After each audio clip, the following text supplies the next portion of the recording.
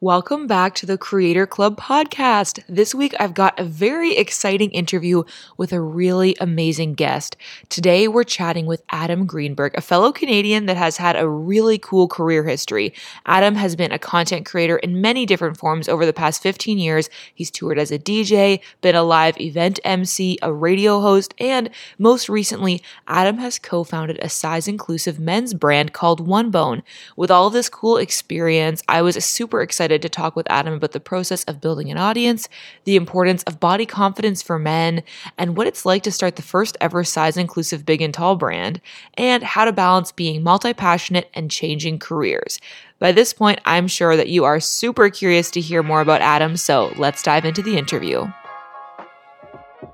Welcome to the Creator Club podcast. I'm your host, Katie Steckley, YouTube creator and creative entrepreneur.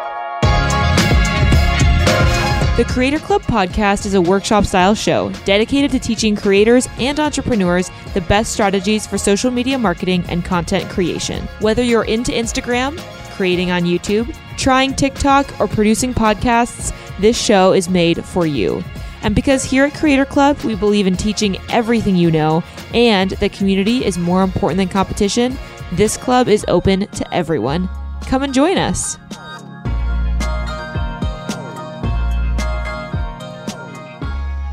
Hello, everyone, and welcome back to the Creator Club podcast. And Adam, welcome. Thank you so much for joining us today. Thank you for having me. I am so excited to chat with you today about your super fascinating career path. I know you've been a content creator for 15 years. You've toured as a DJ. You've been a live event MC, a radio host, and now you're a co-founder of the first ever size-inclusive big and tall brand, OneBone, which I think is super, super cool. And that's an amazing lineup of accomplishments, which I want to dive into as we go. But I want to kick off our conversation today just hearing the story of what strings all of those different things together. I feel like they're all creative in their own right, but also in very different ways. So what is your superhero origin story as a creator? How did it all get started? All of these different sort of ways of creativity all being part of one career. Where did it start? I think this superhero origin story, which I love, by the way, probably started at summer camp when I was sort of dubbed the nickname T-Bone at about the age of 12. And it basically stemmed from me making my counselors laugh nonstop. And they were like, you need a nickname. And I was like, well, if I need a nickname, give me a nickname. So they did. And they nicknamed me T-Bone. And ever since then, it's been somewhat of a branding experiment. Basically, at camp, they had me, dancing on the stage. And then in the dining hall for lunch, they had me serving sandwiches to people and just becoming familiar with all the different age groups, counselors, campers alike. And I love to have fun. I love to make people smile. And I think that's really where it all started. And then, dancing at bar mitzvahs and stuff, I was always the crazy kid on the dance floor. And I think it was just always infectious. And even in the classrooms, I was always the class clown, always trying to entertain my classmates more than learning. And I think that's where it really all started. Yeah, totally. I love that. When you were a kid, did you kind of see yourself sort of growing up to be a touring, recording artist? Because I feel like that's such a big thing. I know when I was a kid, I used to go around being I'm going to be a rock star. That's kind of what I said my dream job was. So did you kind of see that for yourself as something you would actually want to do? Or did that sort of develop later in life? I feel like that pretty much started to develop once I was in high school and once I started to become a part of the plays and theater. And I started to understand that you could be doing this, you could be entertaining people, obviously not as a living in high school, but that was really a segue to me understanding that you could basically cater to an audience through entertaining. And then that sort of led me into the direction of emceeing, live events like bar mitzvahs and bat mitzvahs and weddings and stuff like that. Bar mitzvahs are basically a Jewish celebration. And in Montreal, they're quite big and grandiose. And I as well was a mad scientist. So I was teaching kids in elementary school in extracurricular activities, how to do fun science activities, but also, again, have a good time with it. So I think that's sort of when the understanding that I could entertain as a career would take shape. I feel like for so many of us, like creators who become eventually like freelancers or like entrepreneurs doing whatever we're passionate about, like as a career, there's always a bit of a tipping point where you go from, okay, I understand this is something I love to do. For me, it was YouTube videos. When I was a kid, I would make very cringy YouTube videos about like what Hogwarts house I was in or whatever. And like for you as the mad scientist or making people laugh. How did you find the connection then between like, okay, I know that I love doing this, but how am I actually going to like turn this into like a, grown up career? What steps did you take maybe like after high school and stuff to actually start getting those gigs and like turning it into a job? I'm just always curious how people go about it, because especially in the creative space, there's no like very clear path of how to do it. If you want to be like a doctor, you go to med school, for example. But if you want to be a DJ or an MC or a YouTuber, there's not really that clear cut path. So how did you find those steps? And then what were the steps to actually turning that into a job? The first sort of realization that, again, I could sort of marry these, worlds and entertain and create a career and all these things. I was 18 and went on a family trip, well, a boys' family trip with my dad and my brother and some close family friends. We went up to Buffalo for a tailgate at a Buffalo Bills game. And I brought my video camera and I literally filmed the whole thing. And again, at this point, it was a little like, VCR kind of recorder. And I just filmed the whole thing. And then I got home and I went into iMovie and I basically played around with every possible filter and spent probably hundreds of hours editing this epic, tailgating weekend, which every now and then I still go back and watch, because like it's important to love the things that you started doing and where you came from. And I think that sort of passion of documenting and creating and then editing and all of these things really led to me, again, emceeing private events at a pretty young age. At about 17, I was fortunate to already be in that kind of community. And then on the flip side, because of that sort of experience with editing, I went to an editing like night program at a school here in Montreal. And I just learned how to sort of polish that editing skill. And then I actually started to edit, wedding videos and commercials and stuff like that for a company here in Montreal. And again, all of these things, they all kind of intertwined, and it sort of started to make me realize that as a freelance, I could be creating a living for myself. Fortunately, at that time, I was still living under my parents' roof, and it allows the opportunity to experiment and explore and try and navigate and find those things that you are passionate about. But that was really important to me, is how can I take what I am passionate about and make money off doing that? And again, those are sort of the ins and outs of how that all went down.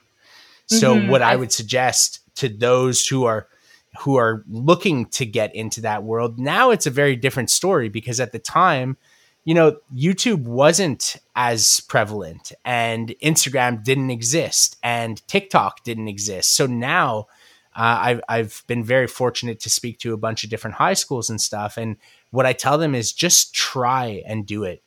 Just try and start creating. If you like it, that's the number one place to start. And if you don't think it's that great, that's okay, because we all had that, Buffalo tailgating video that was complete crap, but it's where you started.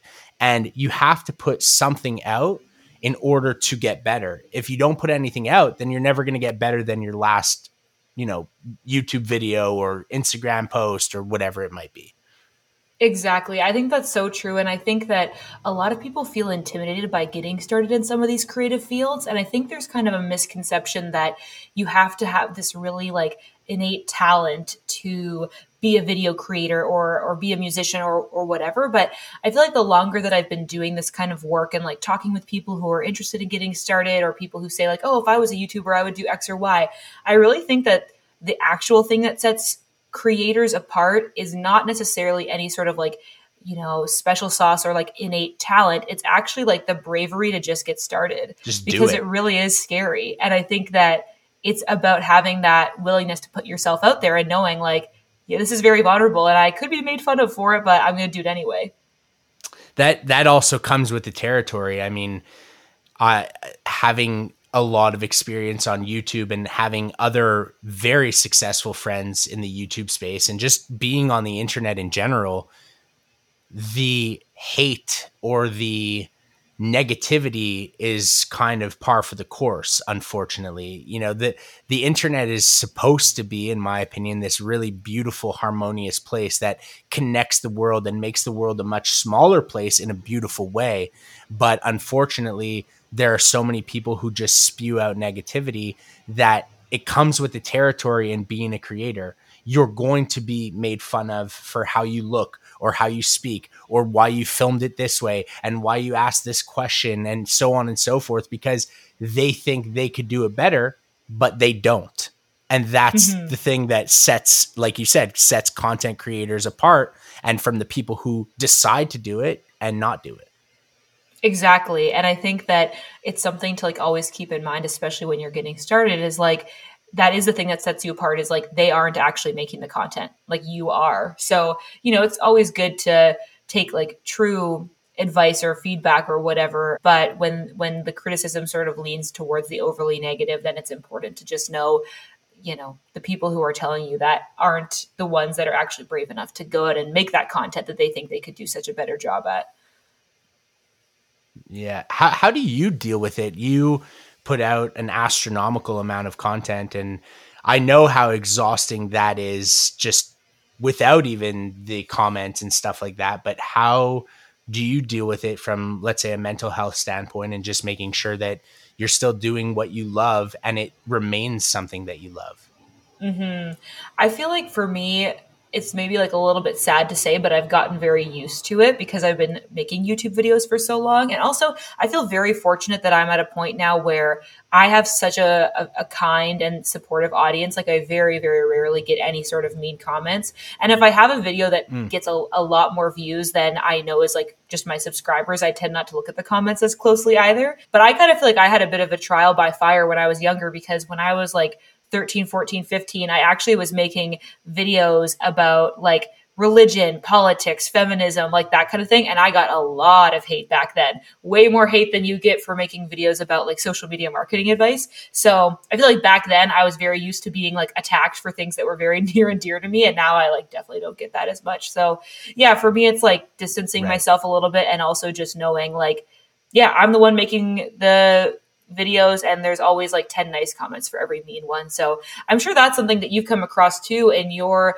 career, of like, you've done a lot of touring, a lot of performing for audiences. And I'm curious, like, how do you find the confidence to like get up on stage in front of people? Because it's very different. I mean, in some ways it's the same, but to me it feels very different than creating a YouTube video. Like, if I make a YouTube video and 500,000 people see it, I don't even register that many people have watched it. But I feel like when you stand in front of a large crowd, like, you feel how many people are there. Yeah, it's I think it really stems back to those days in camp where at a very young age, again, my counselor sort of built this resilience to get up on that stage and dance and, not make fun of myself, but use the things that people would maybe make fun of me as my strength. And that just sort of continued throughout high school, again, getting on the stage and acting and being a part of these incredible high quality theater productions at a high school level at the school that I went to, St. George's here in Montreal. We even toured, we went to BC and we did plays out there and stuff like that. So I think that all of these steps really allowed for that. And then, emceeing all these private events and stuff like that. And then, funny enough, now I'm a radio host, and one of the major disconnects between being a radio host and, let's say, a podcaster and a YouTuber is that you're speaking to such a huge audience if you amass the audience, but you're really just speaking to the camera, and it's a very different dynamic where I was sort of built with the more people, the better in front of me. And then when I transitioned into radio, it was a very different world. And you have to sort of practice this natural sound where you're speaking into this microphone. Maybe you're looking at someone through a screen, which now we're all very used to with regards to the pandemic. But you're sort of reprogramming yourself to speak to many, but just in there. And again, my background in live events allowed for me to be touring and performing in front of thousands and thousands of people, which that oddly enough is more my comfort zone than this. Obviously, it's a skill that I've built, and having the background of the live really helped this, but they're two different muscles in my opinion. Mm-hmm. I find it so interesting to think about the difference between the sort of like physical present audience and like the ethereal, like somewhere, someday audience. Because when I was a kid, I was so nervous about public speaking. Like I absolutely hated it. I remember in like grade 5 and 6, we would have to like write speeches and then like present them to the class. And I really, really hated it. And there was like a speech competition you could sign up for. And I remember thinking, who would ever voluntarily give a speech in front of a group of people? Like I just couldn't imagine it. And then I started a YouTube channel, and obviously at the beginning, like very few people are watching. So you don't even really think about there being an audience. Obviously, as my audience on YouTube grew, I got older and more mature, but I also got more confident. I think partly through the practice of like speaking to the camera, but now I feel quite comfortable speaking in front of like a physical crowd of people. Like now if I've done a couple like keynotes or whatever at conferences back in the day when we used to see people in person. And I think that my YouTube experience gave me a lot of confidence there. So I just find it so interesting how they're very different things, but they can kind of like play into each other. And you've been like on all different sides of that with the different sort of work that you've done, doing live events and then being in radio. So yeah, it's interesting. Yeah. And what is interesting about what you said is that I think it's one of the number one fears for people is public speaking. And, when you brought back the idea of public speaking in school, that to me was terrifying as well.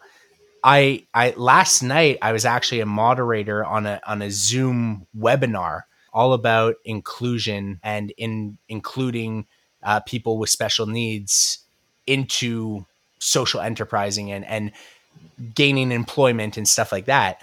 And they wrote out a script for me that I had to, read and follow, which is infinitely harder than just having this conversation between you and I.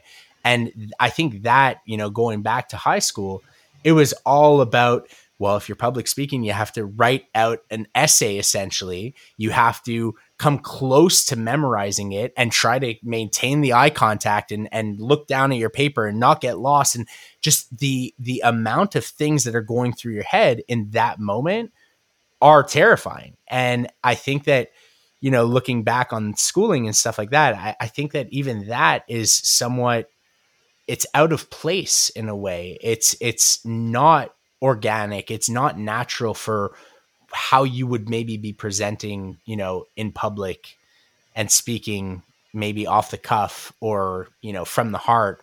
So but maybe that's intended to build up that sort of fear in a sense and try and either combat it or know that you're not comfortable with it. Yeah, exactly. It is kind of funny thinking back because now I really do feel that like the confidence that you can find in public speaking, whether that's like on a YouTube video or on the radio or in a podcast or whatever, I think comes from not having to memorize a script for one, because that's very intimidating, but also being passionate about what you're talking about. Because I remember when I was in grade 8, the first time I ever felt good about a speech that I gave in front of the class, now that we're diving into these memories, is when I decided to write my speech about the Beatles. So I wrote my whole speech about the history of the Beatles, who they were, like their impact on music or whatever. And I remember just feeling like I, batted it out of the park because I really gave like a great speech. And it's because I cared about what I was talking about, and I think that when you are in a creative career path, obviously that's a big benefit is you can, speak about what you love in whatever medium you're doing it. So I think that passion is a big part of it too. Yeah. If you're a Beatles fan, you'll be interested to know I'm a new dad, and our daughter's name is Lennon. Oh, cute. Congratulations. Thank you. We're not really Beatles fans, but who doesn't love the Beatles? Yes, but it wasn't of course. based on the Beatles. But if you're a Beatles fan, it's cool to know. Yeah, that is super fun.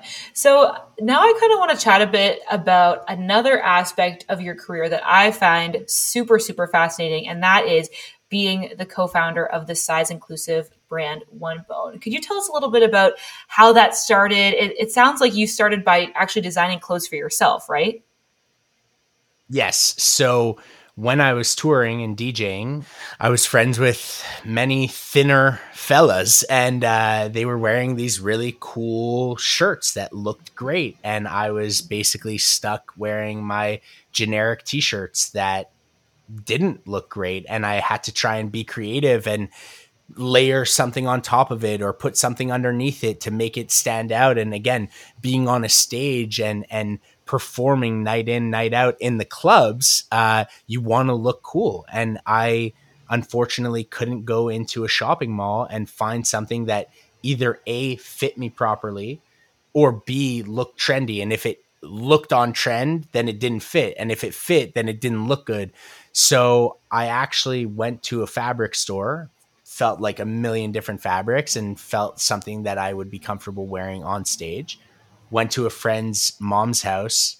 She was a seamstress. She measured me up, and in her basement, she produced and custom made my own clothing. And that's what I was wearing for about 2 years on stage, and loving it, feeling so good about myself, feeling so comfortable and confident. And one of the biggest issues as a DJ is you're always on the mic and you're always telling people to put your hands up in the air. And my gut and my butt was being exposed when I would do that. And so I made the t-shirts long enough that if I put my hands all the way up in the air, it didn't do that. And then I was at an event one night, and a family friend of mine who actually started in the fashion industry about 35 years ago in women's plus size clothing said, "Hey, where'd you get that t-shirt?" And I said, "I made it myself." And he said, "Call me tomorrow." And I did. And we hit the ground running. And he identified that there was this gap in the market, which I would have never really identified because I would have just continued to wear my own clothing, been very happy, and not realized how much of a problem this was. And so we set out to create OneBone, and we first launched it in June of 2018. So we're just over 2.5 years old. And it started out as just big and tall because that's what we were trying to solve as an issue. So we started from size 1 to size 5, which was basically double XL to size 6XL.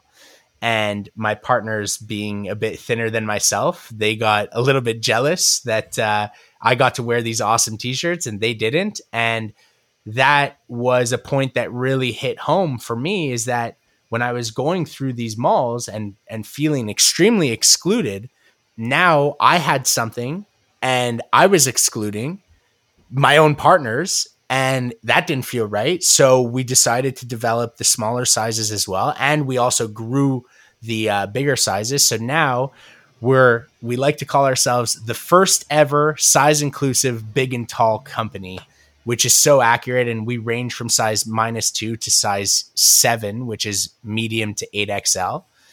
And that's how that all came to be. I think that is so cool. I mean, anybody who has seen the kind of content that I post on Instagram would know I'm very passionate about size inclusivity and body acceptance, because it's something that I have also struggled with like throughout my life as I guess I'm on like the small end of plus size for women, but I'm also like quite tall. So I just feel like I've always gone through life feeling like the stuff at the mall is just like not made to fit me. And I think there's been so many really, really great strides in terms of the body positivity movement, especially for women over the past several years online. And there's a lot of companies that have sort of come to meet that demand. But I feel like we don't see as much of that when it comes to men and talking about body image for men. So I just think it's really, really cool what you're doing. You hit the nail right on the head. That's it.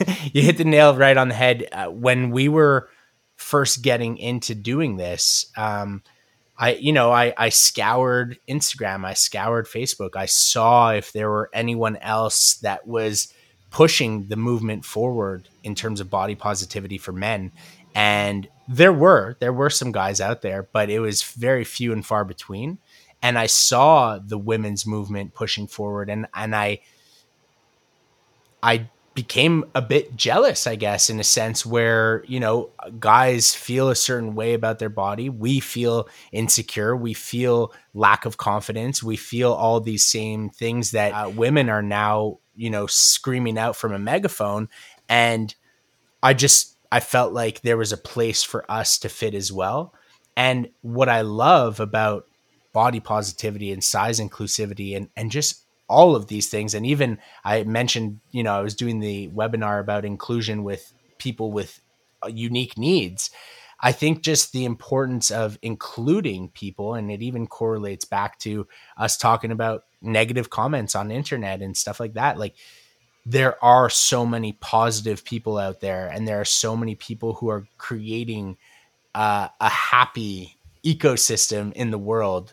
And that is why we're so proud to be a part of this movement and joining forces with so many incredible men and women and people in general. We have tons of, non-binary people as well that love One Bone and transgender, and they love the way it fits on their body, which is something that they have shared with me is they've never experienced that before as well. So it's been really cool to be a part of this positive train, and we just hope to continue it and push it forward.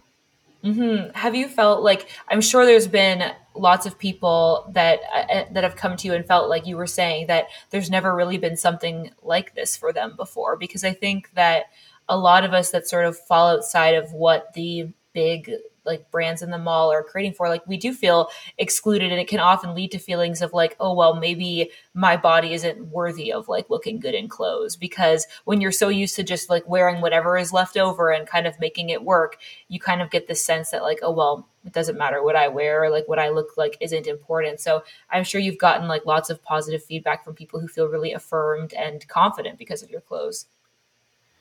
That confident is the key word here. That, again, I didn't realize when I was wearing my own stuff, the difference that t-shirt was making for myself until we started One Bone, until the messages started, obviously not to pour in at the beginning because you got to start one brick at a time. But now on the daily, we get messages from people who wear One Bone constantly.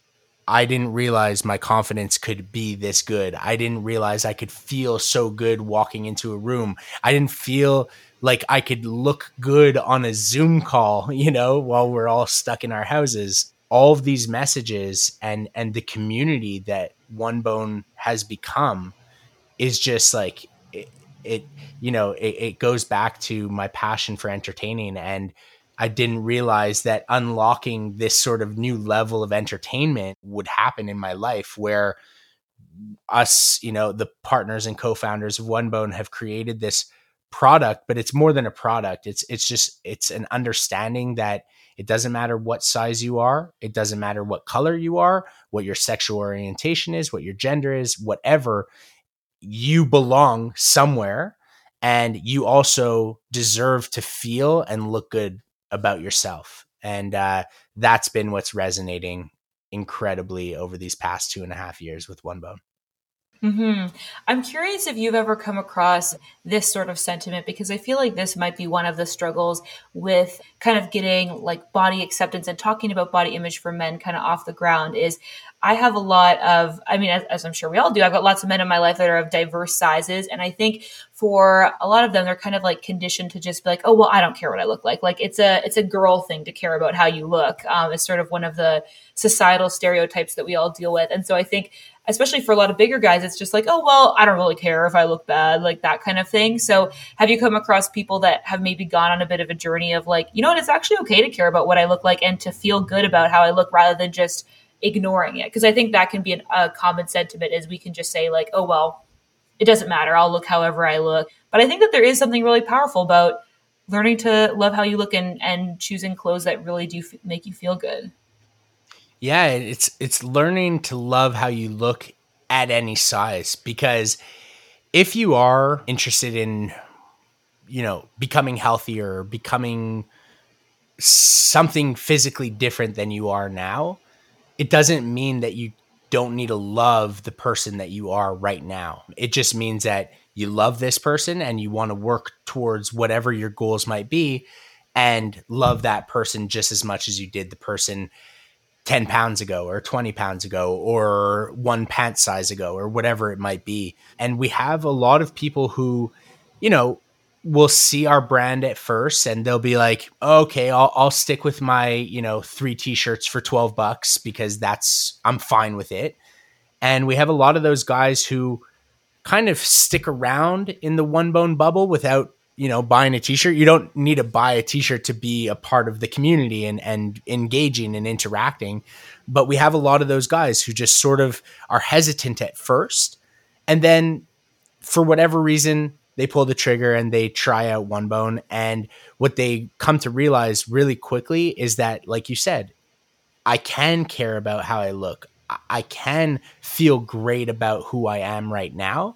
And not only that, but the difference between, let's say, a One Bone shirt and a generic t-shirt is that a big experience that I had and that so many people have shared within the One Bone community is that they'll generally buy a t-shirt, they'll wear it once, they'll feel great in that t-shirt that one time, and then they'll put it in the wash and then they'll go put it on again and it looks like a totally different t-shirt. Either it's too short or too tight or the neck completely, wavers. Mm-hmm. So that's another big thing that we really focused on with One Bone, was to create a product that you could wash 100 times, 1,000 times, as many times as you want.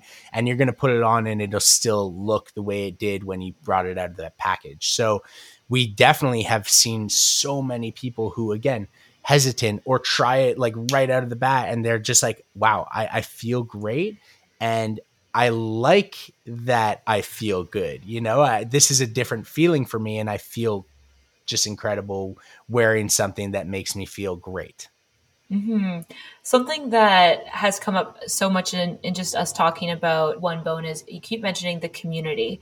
And I'd be curious to hear about, because so many people that listen to this podcast and myself are interested in, social media marketing, growing communities online and building real relationships. I'd be really curious to hear about your approach to growing that community online. Like, do you run the Instagram, or like, is there a team that works on it? How have you built up this space where people feel so included and excited to like hang out in that space? Because I think that's a really unique thing to be able to provide online that a lot of brands struggle to do, to be honest. And I feel like you're doing a good job of it.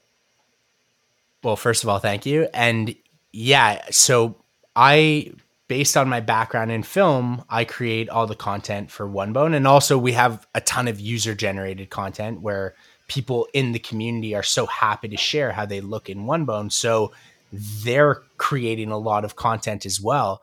And in terms of, community management and, being in the DMs and stuff like that, it's myself and my partner, Sam, who we are just so passionate. And that is our priority, is to make every guy, every woman, every person who reaches out to us feel as though they're talking to their best friend. And that's what we've sort of coined it at One Bone, is best friend customer service. I hated shopping online. And we started our brand, prior to the pandemic, where you're starting to be educated on shopping online. And it's, a lot of people's only option now. But before the pandemic, I didn't like shopping online. I wanted to go to a mall. I wanted to feel the t-shirt before I put it on, even though I couldn't fit into it. And we wanted to make sure that that same sort of hatred towards online shopping wasn't happening amidst the One Bone community. And when you bring up the word community, and with yourself and the content that you're creating, it's all about community. It's all about being an important influencer. And, I've heard, again, I'm a fan of your stuff, and I've heard the way you speak about being an influencer. And I love in particular the video that you shared about how you don't need to have 100,000 plus followers to be an influencer. And I'll even break it down even less, because you're talking about, brand collaborations and stuff like that with, people of 10,000 followers on Instagram, etc. But to be an influencer, to work on building a community, it always starts with one person.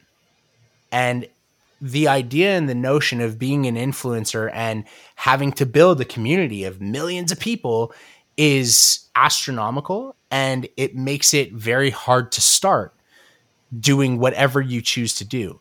If you break it down to one person at a time, then it allows the ease of building a community. And what it is all about starting and cultivating friendships, because you start with one person, you're talking about something you're passionate about, or you're doing something you love, and they love that same thing. And then your community becomes two people, and then they share it with one other person or two other people. And again, that's how a community is built. It's one by one. And the more your community grows, it becomes exponential, because you have so many more people talking about what you're up to.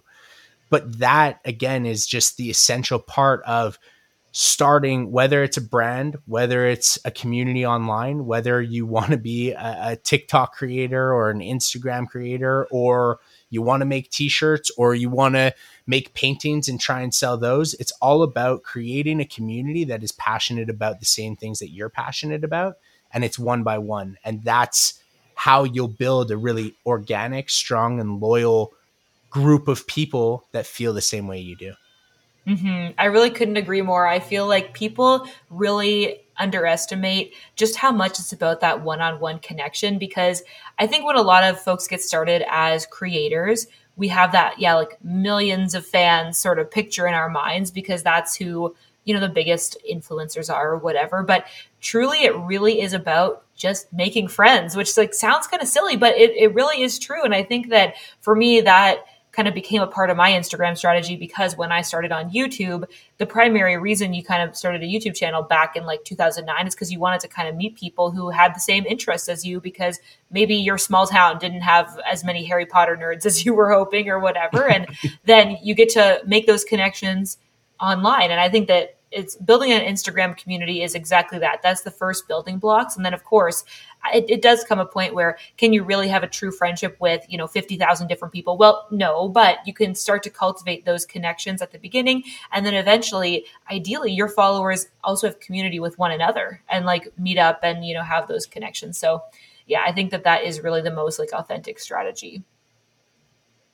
Yeah, it goes back to when I was touring and stuff. And by the way, if anyone's listening and wants to check it out, you could look up Wonderful. So the number 1 DAFUL on YouTube or SoundCloud or wherever. We're not working on music and touring anymore.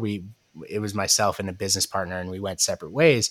But what I gained from that experience and what I'm seeing now with OneBone is that is the importance. Is it's all about creating friendships. And what you said about, how could you be friends with 50,000 people?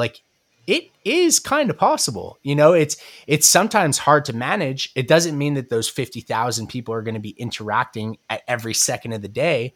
But, back when I was creating music and touring, and we had a very strong following, you get messages here and there throughout the day, and it's basically just kind of like your friends checking in, and again, when you break it down to these kinds of forms of communication, it becomes more tolerable, manageable, and easier to get over that hurdle of starting and making it about one person. And then, the more you grow, of course, if you're creating a business like we are with OneBone, at a certain point, scalability is a factor and all of these things. But so far, our business has scaled incredibly well, and we're still able to manage it from a very person to person kind of, situation. So it's all in how you stack up these hurdles and challenges in your head and break them down to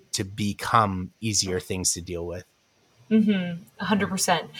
Well, Adam, I have really appreciated getting to hear your story today and just learning more about like your career path and all the different things that you've done. And I'd be curious, just as we start to wrap things up here, what advice would you have for somebody who is maybe a creative who's just getting started and has a lot of different passions? Because I think something that really stands out to me about your career so far is all of the different things that you've done and managed to be successful at. Because so often we feel like you have to have a niche, you have to stick to one thing. And I feel like you're proof that there is space to be able to do so many different things that you're passionate about and pivot and try new things. So what advice would you give to like a multi-passionate creative person who wants to embark on a career that they're passionate about? Like, what lessons have you learned that you would really want to pass on about that? First of all, I love the term multi-passionate. That's really cool. And the advice that I would give is to make sure that you're doing something that you love, whether it's, again, whether you're studying to be a doctor or whether you want to build a clothing brand or whether you want to be an Instagram content creator. The next piece of advice is to make sure that you're not hyper focused on the numbers and the amount of people watching. And, algorithms play such a huge part in how, and you are the queen of making sure the algorithm is in check. And how do you, sort of create your content to make sure that you're following into these algorithms. But the algorithm will always change. The thing that won't change is your passion for creativity, your passion for creating, and for you to just continue to pursue to do that. If you love it, then the numbers, whatever those might look like to you, will follow. Whether it is subscribers, whether it is dollars, whether it is free t-shirts from a company like OneBone, whatever it might be, that goal will eventually see itself through if you're doing something that you love and you're consistent and all of these things. The other thing to make sure is to, again, just block out all the negativity that comes with starting and not starting, sharing your idea with many people before you start it. They're all going to say, well, okay, yeah, sure. Yeah. Okay. Clothing, great. Or music. Yeah. You want to be, even my parents who were supportive, they didn't see the light at the end of the tunnel. So, make sure that you're staying true to yourself. And if you believe in something, and again, it's something that makes you happy, you should be able to come out the other end. And I think that is the advice I would give to anybody, is just try doing it, do something you love and just try it. I think that is super sage advice. And I really agree that if you really, really love what you're doing and you can build up the courage to just go for it, you'll never regret it. It'll just be a very fulfilling experience to go after whatever you're passionate about creatively and just, not worry about that negative feedback and just go for it. And the other thing, and now, I'm 33, I'm a new dad, I'm a husband, and I think, I'm not sure, who would be listening to this, whether they're in their 20s or they're in their 30s or 40s or whatever it might be. But I think that something that I didn't necessarily know in my 20s or my late teens is that the portrait of success will continue to change. And when I was in my early 20s and embarking on this journey to, create this huge following and tour and perform in front of hundreds of thousands of people, not just thousands of people, the idea of not achieving that to me was devastating at a young age. Now looking back, first of all, I gained so much from every ounce of that experience. And again, as you move from 20 to 25 to 25 to 28 to 28 to 29 to 29 to 30, and plus, these portraits of success will change with what you're doing in your career. So don't necessarily let, that big lofty goal be the end all be all. Let it be a goal, but let it also be understood that if you don't necessarily reach that goal, the path along the way, that was actually the goal to be able to create the next, deviation of what your career might look like. Perfect. I think that is a really awesome note to end on. So thank you so much again, Adam, for coming on the show and sharing your story and your advice with us. Can you let everybody who's listening know where they can find more about you and One Bone online? Sure. Instagram, my name is @AdamGreenberg1. And if you have any questions for me or anything at all, I respond to all DMs. So I love to know more about people, and I'm a sponge like that. And if you are looking for a better fitting t-shirt for yourself or your man or whoever it may be, check out our brand, onebone.com. Size inclusive from -2 to size 7, which is medium to 8XL. And please send us a message on Instagram @onebonebrand, and we'll help you with your sizing. And if you don't want to buy a t-shirt, just join the community, because it's just such a positive group of people that, daily are just becoming bigger and bigger. Don't mind the pun. But it's a really cool group of people. So, and awesome. I thank you for having me, because again, like I said, I am a fan, and I know I reached out, and again, I reached out because I am a fan, but it's really a pleasure to be meeting you and sharing this time with you and learning more about yourself as well. Yeah, of course. Thank you so much. And thank you everybody for listening. It's been a great chat, and we will see you in the next one. Thanks so much for listening to this week's episode of the Creator Club podcast. If you listened to this entire episode, I want to know who you are. Send me a DM on Instagram @KatieSteckley so we can chat. Do you want to be part of the official Creator Club? You can join my Insider Squad Facebook group by going to katiesteckley.com/club. I'd love to see you there. Finally, if you're looking for more value-packed content like this, check out my YouTube channel at youtube.com/Katie. Go to my channel and search Instagram hacks, and I promise you won't be disappointed. If you want to hear more episodes like this and support this show to continue, please leave me a review in iTunes. It really helps me out, and you just might get featured on the next episode as the review of the week. Leave your IG handle in the review so I can give you a shout out. Again, thanks so much for listening, and as always, I hope you are having adventures and following your dreams, and I'll catch you next week, Creator Club.